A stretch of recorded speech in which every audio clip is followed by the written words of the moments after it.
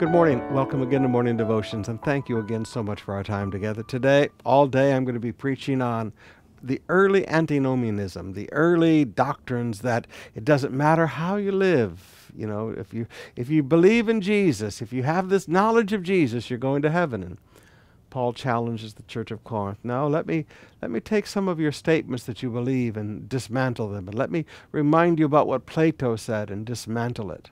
So we're working on that this week and next weekend. But right now, come back with me to 2 Timothy chapter 2. He's writing to a young pastor. He said, Timothy, flee youthful passions. Run away from things. Do like Joseph did when he was offered sex with Potiphar's wife. Run. Flee from youthful passions. And pursue. It's not enough just to run away from things. Pursue righteousness, faith, love, and peace. Aha. Along with those who call on the Lord from a pure heart. He said, listen, Timothy, run away from things, but run after some things with companionship. Pastors, you need good friends in the ministry. Companionship along with those who call on the Lord from a pure heart.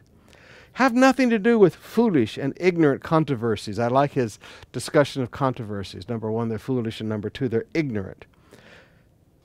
Because you know they breed quarrels. All right, so what causes people to quarrel? Well, controversies. And the Lord's servant must not be quarrelsome, but be kind to everyone, able to teach, patiently enduring evil. Now here's the one I want to get to. Correcting his opponents with gentleness. One of the hardest things we have to learn in the ministry, listen to me, young pastors, is you're going to have opponents. You're going to have people that disagree with what the Bible says. You're going to have people that disagree with what God wants for the church. You're going to have people who disagree with every word you say. You're going to have people who disagree with who you are. You're going to have opponents. And he said, now listen, when you're dealing with these opponents, correct them. Don't back down from them. Don't compromise with them. Correct them with gentleness. Now there's the hard one. Now, when I was a young intern pastor many years ago in a little town called Canton, Illinois, I went to visit one of the men who worked in the International Harvester factory. He made these big machines. And as I went to visit him during his lunch hour, he was operating this giant machine that was stamping out steel parts. And he'd push this button and bang, the thing came down with so much force. He said, Pastor Summerall, let me show you something. And he adjusted a dial, and it came down so gently, and it cracked a walnut that he had for his lunch. Just barely cracked it, and he opened it up. And he looked at me and he said, young man, never forget that gentleness is strength under control. Ah.